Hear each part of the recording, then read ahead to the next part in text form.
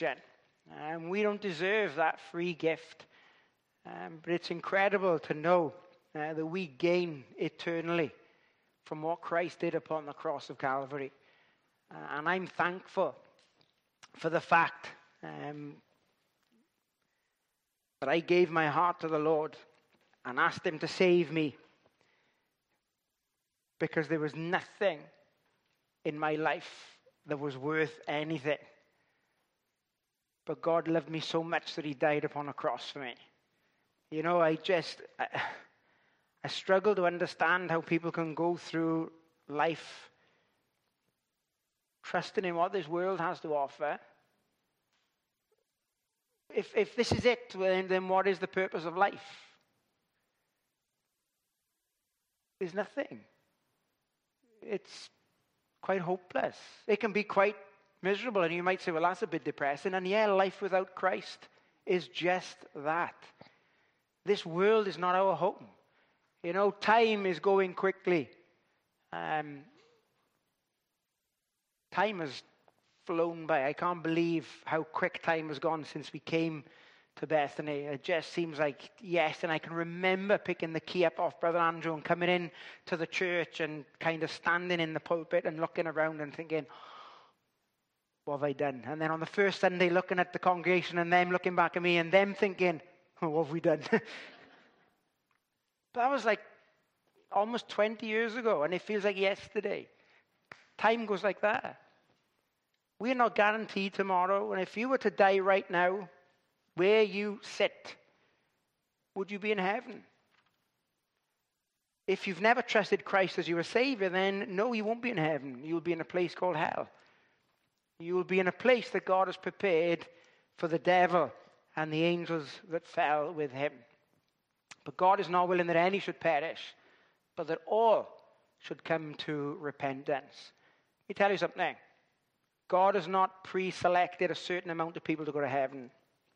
God has not pre-selected a certain amount of people to go to hell. That is not the God that I serve. God would not turn around and say, well, you lot have got no chance. Therefore, what's the point? You are all destined to hell. No, my Savior hasn't got a limited amount of power in his blood to die on the cross, to only die for a few select people. For God so loved the world. Now, I'm not a brainy person. I'm not a Greek theologian. I'm not a Hebrew scholar. But when he says he loved the world, I guess that means everybody in the world. And that includes you.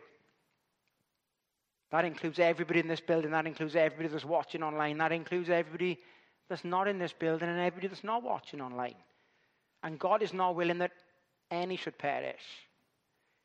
If he selected a few people to go to hell, then God would be willing for people to perish. But he's not. God is not willing that any should perish, but that all should come to repentance.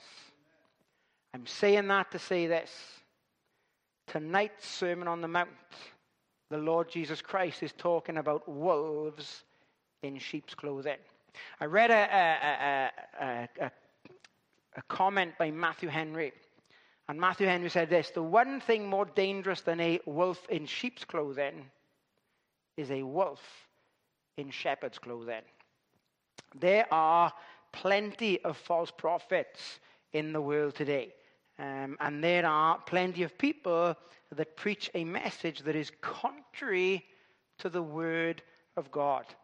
I said to somebody last night, I spoke in a meeting over in Fochrue last night, and I said to one of the gentlemen there who had a run-in with a Calvinist, I said, my trouble is I'm too dull to be a Calvinist. I'm not intelligent enough to try and work out salvation. I've just got a childlike faith that Christ died for me, and I'm going to trust that until he takes me to glory. And then when we all get to glory, we'll all know as much as the Calvinists know. We'll be that intelligent. Jesus is beginning to wind down his message on the Sermon on the Mount, and he's calling for a choice from his listeners. And remember last time we looked at the narrow way and the broad way, and we talked about the choice that everybody has to make. Well, it's interesting that after talking about the broad way, he then basically talks about the messengers that encourage people to travel that broad way. And in verse 13, he said, enter ye in at the straight gate. We're in Matthew chapter 7, verse 13. Enter ye in at the straight gate, for wide is the gate, and broad is the way that leadeth to destruction. And many there be which go in thereat, because strait is the gate, and narrow is the way which leadeth unto life, and few there be that find it. Beware of false prophets, which come to you in sheep's clothing, but inwardly they are ravening wolves. Ye shall know them by their fruits. Do men gather grapes or thorns or figs or thistles? Even so every good tree bringeth forth good fruit, but a corrupt tree bringeth forth evil fruit. A good tree cannot bring forth evil fruit, neither can a corrupt tree bring forth good fruit. Every tree that bringeth not forth good fruit is hewn down and cast into the fire. Wherefore by their fruits ye shall know them. Father, we thank you for this day, for this time together, and for this opportunity to come around your word. And Father, I just pray that you would help us to recognize when there is dangerous teaching in the world today. We have access to so much today. We have access to so much information at our fingertips on the internet. But Lord, not all of that information is edifying. Not all of that information is godly. Not all of that information is scriptural or spiritual. So Lord, would you help us to discern between that which is solid, sound Bible doctrine and that which is error, that which is heresy, and help us to recognize those faithful men of God who preach the word of God and those who are simply deceiving people by the multitude. Lord, we just ask that you would give us that discerning heart tonight, and that you would speak to our hearts this evening as we come around your word. For we pray and ask these things in Christ's name. Amen. Here we see the Lord's warning about false prophets. And he talks, first of all, about the declaration of false prophets. He said, beware of false prophets, declaring that they do exist. Chuck Swindoll told the story about an unforgettable evening when a friend of his ate dog food. He wasn't starving. It wasn't a prank. Neither was it a dare. It happened at an elegant home of a doctor near Miami. The dog food was served on a delicate little cracker with a wedge of imported cheese, bacon chips, and an olive topped with a sliver of pimento. The hostess had just graduated from a gourmet cooking course and decided she would put her skills to the ultimate test. After doctoring up this food, she placed them on a silver tray, and with a sly grin, she watched them disappear. Swindoll's friend could not get enough. He was wolfing them down and kept coming back for more. Evidently, the woman's friends were a pretty laid-back group, because everybody had a good laugh when she told them that what they'd been eating. And they couldn't work out why they kept chasing sticks. But this story is a classic illustration of what goes on in another realm. That of spiritual deception. It was made to look okay, and it was made to look fancy. And, oftentimes we can look at things and say, well, yeah, that looks spiritual. That looks right. That looks as if it lines up with what the Bible says. But we need to recognize the fact that the devil can transform himself into an angel of light. It might look right. It might even sound right, but we are to prove all things by the word of God. Paul said that to the believers at Thessalonica, prove all things. Oftentimes, people don't know what they're getting. How easy is it for people to be led astray because somebody says something that sounds plausible, maybe sounds a little bit less judgmental than some preaching, maybe sounds a little bit more comfortable than some preaching, but it might not be biblically, scripturally, doctrinally right. And we need to be able to discern between right and wrong. You know, it's quite easy, and Brother Andrew and I have had these discussions on countless occasions. The amount of times we've heard of somebody going into a church, a fairly good church, a fairly decent church, and because they may not have been called by the Lord, they may not have been right with the Lord, they've absolutely destroyed the work.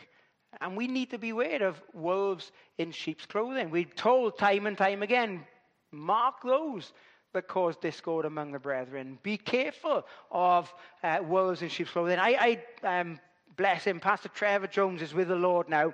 But I always remember something that he said. He had just become the pastor of Salem Baptist Church. And I think he spoke here. It might have been either here or up in Annecia for the GPA conference. And he stood in the pulpit and he said, it's hard for me to get used to being called pastor. The word pastor literally means shepherd. That's all basically the word pastor means. He said, I don't really see myself as a shepherd. He said, I see myself more as a sheepdog. Because he said, my responsibility is to just listen to the shepherd's call as he directs me to guide the sheep. And I really love that simple illustration. You know, we are sheep. And that's not a compliment because sheep are quite dull, but we are all sheep. But what we need to be careful of is the wolves in sheep's clothing. You know, sometimes people can creep in and you know, I think we've got it in our constitution, and a lot of churches have got in their constitutions, that if a group of believers come from another church and suddenly turn up, you know, there's kind of provisions in the constitution so that, you know, they don't have the opportunity to kind of outvote the membership if they came into membership. Why? Because we want to protect the gathering of believers. We want to protect the sheep. We want to protect the pulpit. And we want to make sure that people are not coming in as wolves in sheep's clothing. And Jesus says, beware. Beware of these false prophets. And that word, beware, literally means to be on guard. Pay close attention. You know, if you read something, maybe from a devotion, maybe you listen to a sermon, and if you think, ooh, that sounds good, beware, put it up against God's word, and if it doesn't contradict what God's word says, and you know, then that's great. But just beware, because not everybody who sounds the part and looks the part and acts the part is a genuine sheep or shepherd. Beware, be on your guard. That word beware was also a nautical term used to steer the ship. Be careful who you listen to. And I've said this from the very beginning, you know, if I say something from the pulpit and I'm wrong, then I would want somebody to come and speak to me. And if I'm saying something oftentimes that I think, oh, you know, this is probably not what has been traditionally taught, I'll always give Brother Andrew a little glance. And if he's nodding his head, I'll be like, okay, cool, I'll carry on preaching. But the minute he starts shaking his head, I'll be like, okay, let's close in prayer. We are to prove all things. You know, and if you think that I've said something that's untoward from the pulpit, then, you know, Matthew 18 says you've got to walk with your brother, go and speak to him. Look at the scripture. If I'm wrong, come and speak to me, and I'll be happy to let you know why I'm right. But Jesus says, beware. Just simply be focused. Remain on guard. You know, how many of you would ever have, you know, a school teacher say to you, right, sit up and pay attention. Jo, when she used to teach the little ones, always used to do this thing where she'd like, you know, wiggle your fingers, and she'd kind of just get their attention. I can't remember what she did in total. I know wiggling your fingers was one of them, but it was, and then it was putting the thinking cap on her. And she was just doing that to get the kids' attention so that they listened to the story. I'm sure back in your day when you were in school, it wasn't sit up and pay attention. It was suddenly a board rubber would come flying across the classroom. That got your attention. And that's what the Lord is saying. He's literally throwing a board rubber at us and saying, hey, pay attention, beware. Be on your guard. Be on the lookout. Why? Because there is a very present aspect of danger that is very, very real. Beware always warns of danger. For any of our church that has ever gone out handing out the leaflets, especially Clive and especially Roslyn, who've come a cropper because of dogs being behind the door, you pay close attention when a door says, beware, dog. I was delivering leaflets once, and I came up, the main road in Hopkinstown there. The front of the houses are on the main road, but actually the letterbox are on the back of the houses. So I was delivering leaflets, and I came through the back gate, and it said, beware, dog. So I was like, right, okay, I had a look. I don't like dogs. I had a look, and there's nothing in the garden. Great. So I kind of opened the gate, and I went to put the leaflet through the door, and the dog jumped up on the door, and I thought, oh, he's big.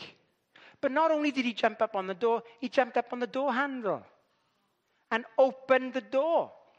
So I, in my haste, kind of threw the leaflet in through the door, ran up the steps, and shut the gate, and he comes up to the gate and opens the gate. Puts his paw up on the latch and opens the gate. If Usain Bolt was there, I would have passed him. But I was literally just running.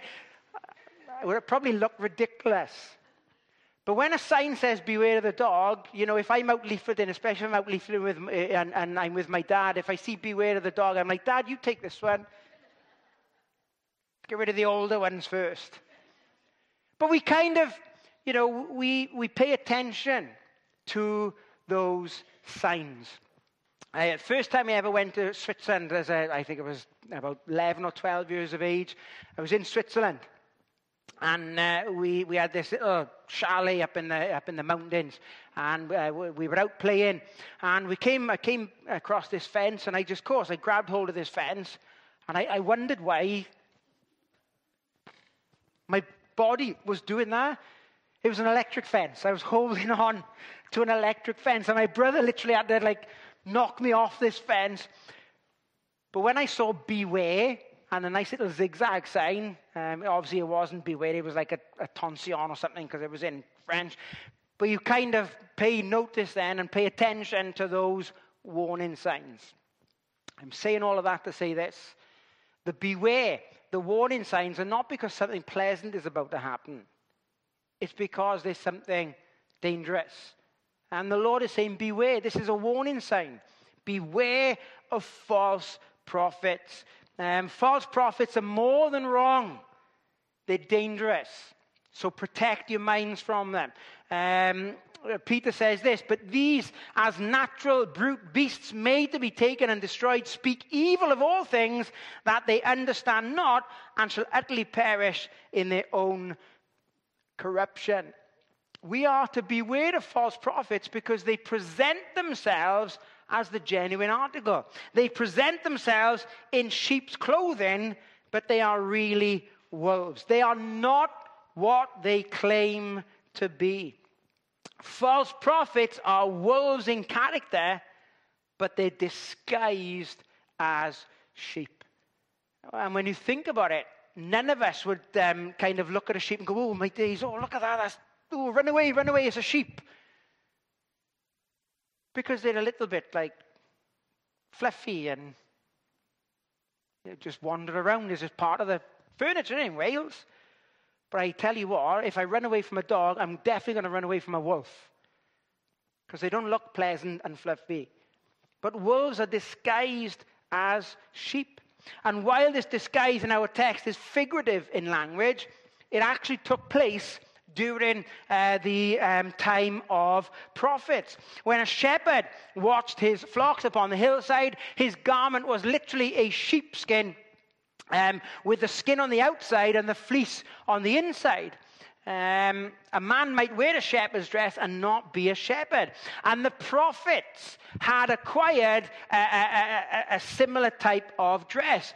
The sheepskin mantle had become the uniform of the prophets, just as the Greek philosophers wore the philosopher's robe. It was a mantle that the prophet could be distinguished by. There were those who would wear a prophet's cloak, but they wouldn't live the life of a prophet. The prophet Zechariah speaks of this when referring to the judgment of the false prophets. And it shall come to pass in that day that the prophet shall be ashamed, every one of his vision, when he hath prophesied, neither shall they wear a rough garment to deceive. Remember, we looked a couple of weeks ago when we were looking at the kings. And the rough garment was the attire of the prophets, usually made from the hair of a camel. And if you remember, when they came back, Elijah, they said he was a hairy man and girt with a girdle of leather about his loins. And Ahab knew straight away that's Elijah, the Tishbite. John the Baptist wore that type of clothing as well. The same John had his raiment of camel's hair and a leather girdle about his loins, and his meat was locusts and wild honey. False prophets dressed exactly the same way that Elijah did and John the Baptist did, but they were doing that in order to deceive. And we know there were false prophets in the Old Testament time. Jeremiah said, look, 70 years you're going to go into captivity. The false prophets who looked exactly the same as Jeremiah said, no, 2 years, we'll be done. Which message was more appealing? Oh, the 2 years. Yeah, let's go with the 2 years. That's far more comfortable. But which message was true? Which message was from God? Which message was solid in its Bible doctrine? Which message was solid in its prophecy? Which message was thus saith the Lord? The 70 years. But the false prophets who were wolves in sheep's clothing had convinced the people, 2 years and you'll be back and it'll all be done with. And they'd be like, oh, that's great. No need to repent if it's only 2 years. False teachers are literally disguising what they really are in order to be effective, presenting themselves as a servant of Christ. Remember, Satan transforms himself into an angel of light. So how do we detect these false prophets? Ye shall know them, Jesus said, by their fruits. Do men gather grapes of thorns or figs of thistles? Even so, every good tree bringeth forth good fruit, but a corrupt tree bringeth forth evil fruit. A good tree cannot bring forth evil fruit, neither can a corrupt tree bringeth forth good fruit.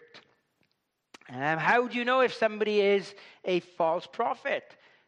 Is there a way to determine this? And yeah, there is absolutely a way to determine this. The Bible gives us a description of the traits of false prophets. First of all, we know a tree by the fruit that it produces. Fruit reveals the tree. It helps us to know what the tree is. We know when a tree is an apple tree or a fig tree or an orange tree or a lemon tree or a cherry tree. And we know by the fruit that it produces. Jesus said that you may know 100% clearly, you may know. Now that means to have full knowledge. Fruit discloses the true character of a person.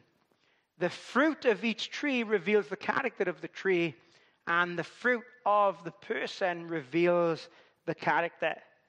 You can misjudge a tree by its leaves. I haven't got a clue when it comes to leaves. You know, I'm okay with an oak tree. I think that's probably the one I would be able to describe by its leaf. But other than that, not a clue. You might not be able to describe the tree by its leaves, but you could certainly describe the tree by its fruit. Those that examine the fruit can avoid the wolves in sheep's clothing. How can we determine the character of a false teacher? Well, what type of fruit are they producing? We see that they have certain traits. And as we look at these traits, they kind of describe these false teachers. And we have seen plenty of people who have been messed up when they've been given the wrong kind of advice. The worst thing that can happen is when people are given the wrong spiritual advice, when it's not biblical. False prophets, the Lord said, are corrupt. The trees are corrupt. And false prophets are corrupt. The word corrupt, it does not signify that the tree has been good and has then become ineffective or defective. It was a corrupt tree from the beginning. It is useless in character. It produces nothing beneficial. A man cannot be a saint and a lost sinner at the same time. He's either one or the other. False prophets are corrupt. False prophets are greedy. Oftentimes, when you look at analogies in the Bible and you talk about the devil being like a roaring lion, and oftentimes people say, oh yeah, well the thing is, Christ is described as a lion, and the devil's described as the devil's described as a roaring lion, not just a lion. A lion only roars when he's about to attack. So you get the picture of what we are being told by Peter, that the devil is a roaring lion, seeking whom he may devour. And, when you think of a wolf, you might not kind of have much thought about a wolf. You maybe never even considered one. But a wolf is an incredible and interesting animal. They are created for hunting. And that's what they do. When a wolf gets hungry, his sense of smell is enhanced. And in the right atmosphere, a wolf can smell prey up to 1.5 miles away. Wolves can also run at 28 miles an hour in short sprints over a terrain, and 22 miles an hour for approximately 2 miles. The hearing of a wolf, it's believed that an upper range of wolf's hearing is 80 kilohertz. The upper range of our hearing is about 20 kilohertz. A wolf can hear up to 6 miles away in a forest and 10 miles away in open areas. They kind of hear sounds in the range where bats produce sound. So that's the kind of acute hearing that a wolf has. When it sleeps, a wolf's ears stand straight up so it can catch sounds made by other animals all the time. This helps the wolf to catch prey. It lets it know when danger is near. And all of these hunting tools are needed to help the wolf fulfill its appetite to destroy. When it comes to their ravenous appetites, on average, wolves eat 9 pounds of meat per day during the winter and have enormous stomachs. Although the wolf is capable of eating large quantities of food in a short time with its 42 teeth, such quantities are not always available, and they can survive several days without eating. And they could probably last about 2 weeks without food. False prophets are described as ravening wolves. And that talks about their greed. One of the things, when I first became a Christian, I never knew anything about televangelists. I never knew, we never had Sky, so I never had the God channel. And it was something that when I first came to this church, I used to kind of get frustrated quite a lot at the God channels because of the nonsense that was on there. But the amount of people on there that are greedy, we'll pray for you if you send us your money. They got this magic hanky, and you wave it on your wallet, and money will turn up in there. Jamie will have one of them now tomorrow. But you get this green hanky, and as long as you send in to money, it's not free. It costs about $30 for this green hanky. Miracle manna bread. You go to Israel, and the stuff that is on sale in Israel. Water that will perform miracles. No, it won't. Oil that will cure all hosts of diseases. No, it won't. It's people making money. Making money from God's word. Yeah, we'll pray for you. The hanky's free, but you got to send in $30 to activate it. Oh, there's an activation fee, is there? Brilliant. Benny Hinn used to crack me up. He'd heal everybody in these stadiums, and I'm like, if you've got such an incredible gift, get to the hospitals. Where were you during COVID? Get into the hospitals and use this wonderful skill you've got. And they've been proven to be frauds, a lot of them. And you look, I've been pastoring for 17 years now, and I've not got a private jet yet. Oh, you'll be amazed at how many of these false prophets have got mansions, have got jets, have got millions in the bank. Why? Because they're ravening wolves. And do you know what the frustrating thing is? Millions of people are drawn in by it because they want a quick fix. They don't want to do the legwork to get on their knees and plead before the Lord. This hanky will fix all my problems. This miracle manna bread will just make everything go away. This miracle water that the Lord Jesus Christ blessed at some point, 2,000 years ago, that miraculously is still available and hasn't run out yet, that will improve your life. It's all a quick fix. If it's that incredible and that wonderful, why not give it away for free? If it'll change your life and it'll bring you to Christ, then give it away for nothing. Ravening wolves. An extortioner is one who obtains money or other material possessions from people by deception. And that's exactly what they do. They deceive. Ezekiel says this: her princes in the midst thereof are like wolves ravening the prey, to shed blood and to destroy souls, to get dishonest gain. We see that in the sons of Eli. That's exactly what Eli's sons were. They were wicked. They served in the tabernacle for their own gain. They were skimming off the top when people brought their offerings into the tabernacle because they were making a fortune from it. They had merchandised the offerings of God to fill their own pockets. And Jesus said, woe unto you, scribes and Pharisees, hypocrites! Because you're doing exactly the same. You devour widows' houses and for a pretense make a long prayer. Ye shall receive the greater damnation. The Pharisees did exactly the same. They were false prophets. Or they looked the part. They were the religious elite of the day, the religious leaders of the day. The people looked to them for religious matters. And they were making a pretty penny from the everyday, average, ordinary believer who just wanted to get close to God. And that type of extortion goes on today. And we need to be aware of that. False prophets are corrupt. False prophets are greedy. They are liars. Then said the prophet Jeremiah unto Hananiah the prophet, hear now, Hananiah, the Lord hath not sent thee, but thou makest this people to trust a lie. There's a lot of lies in the world today, made to look like truth. John said, beloved, believe not every spirit, but try the spirits whether they are of God, because many false prophets have gone out into the world. You know, a lot of false prophets won't preach on sin or judgment or the dangers of hell or the need to come to Christ as Savior. Two of the world's most flourishing,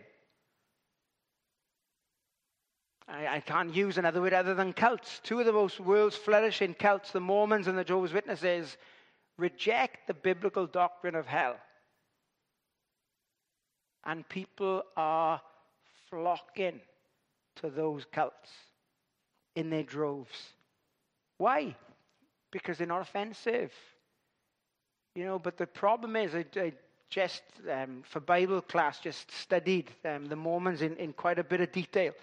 And it's incredible that the deeper you get involved with the Mormons, similar to the Masonic Lodge, the worse the rituals get and the harder it is to get out.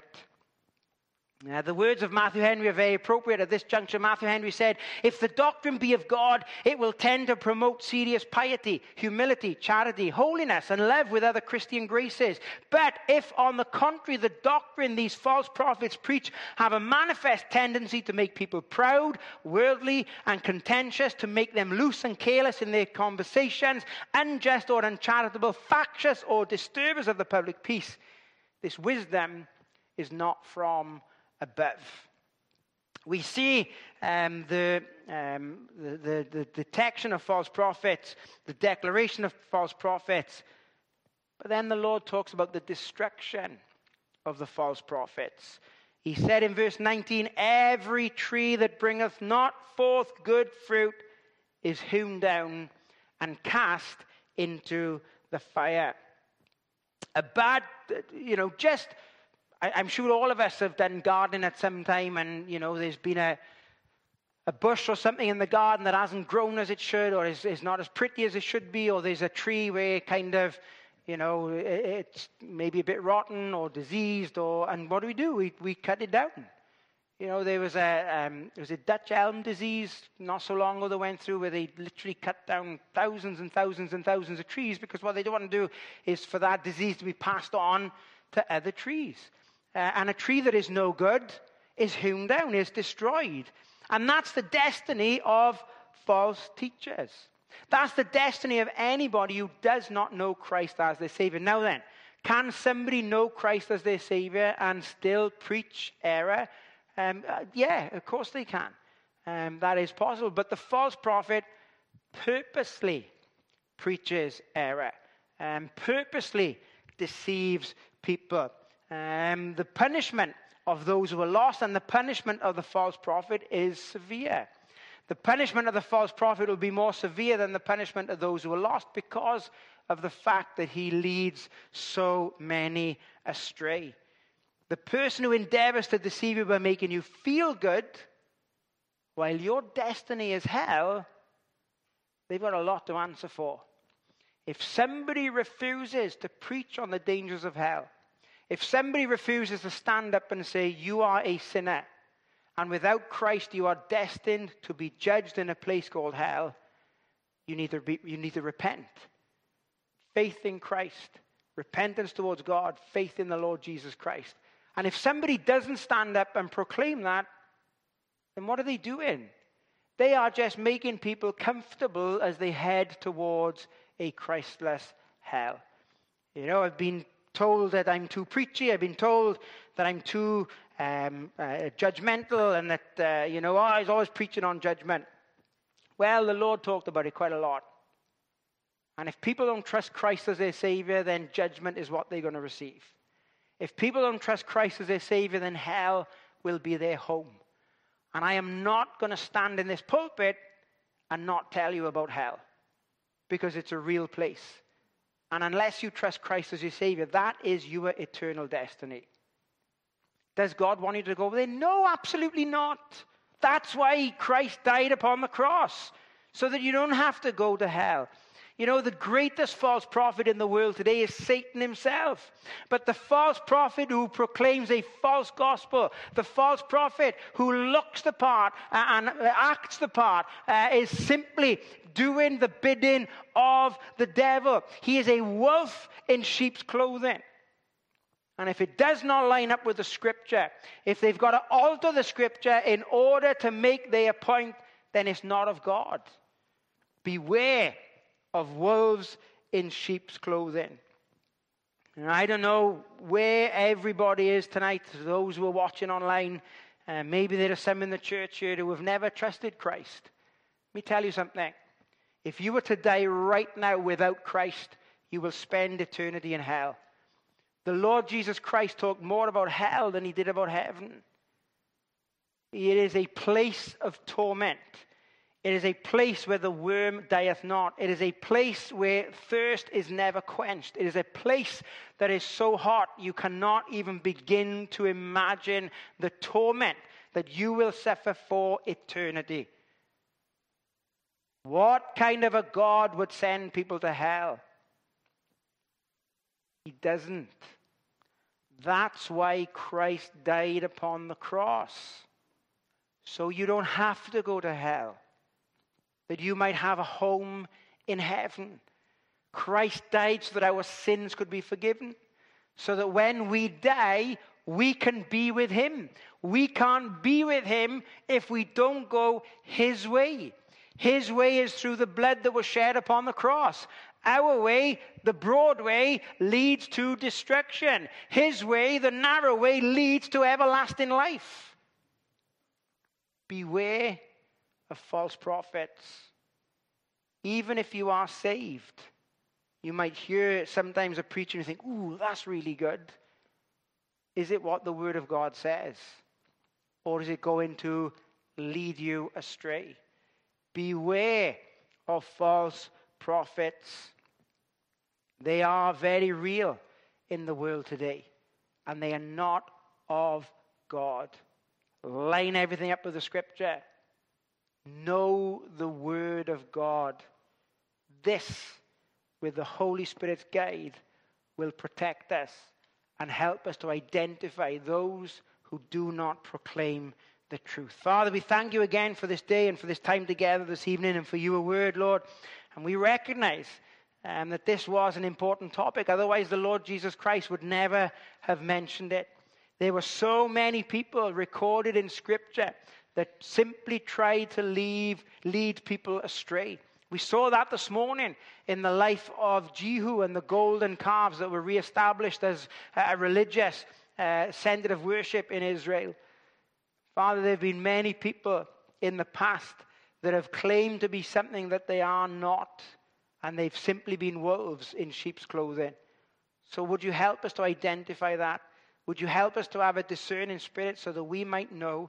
Would you help us to be diligent in reading your word so we might apply it to our hearts and lives, that we might hide it in our hearts so we might not sin against you? Help us to be a student of the word. Help us to rely solely upon the Holy Spirit's leading, and give us that conviction we need when our spirit does not bear witness with a spirit of untruth. So, Father, would you help us, we pray, especially in this day and age where there is so much nonsense on the internet and there is so much rubbish being proclaimed. We recognize the time is running out. We recognize that the Lord's return is close. But Father, instead of believing every lie and every wind of doctrine and being tossed about by every wind of doctrine, let us stick to the word of God and hold fast to the truth that you yourself have proclaimed. We pray and ask these things in Christ's name. Amen. Amen. Let's stand and sing our last hymn together. Amen.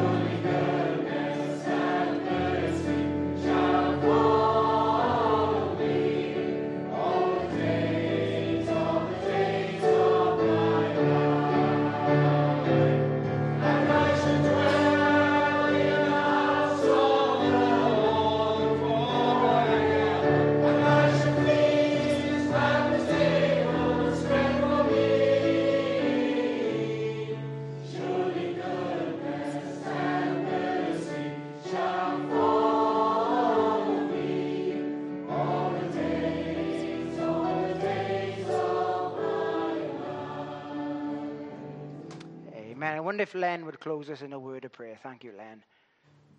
Gracious God and Heavenly Father, we thank you for the word that we've heard tonight, Lord. It's just a blessing to come in such a place, Lord, and hear the truth. And there is so much deceit and violence and outside in the world, Lord. There's a breath of fresh air to be gathered here amongst brothers and sisters and faithful men who preach the word faithfully, Lord.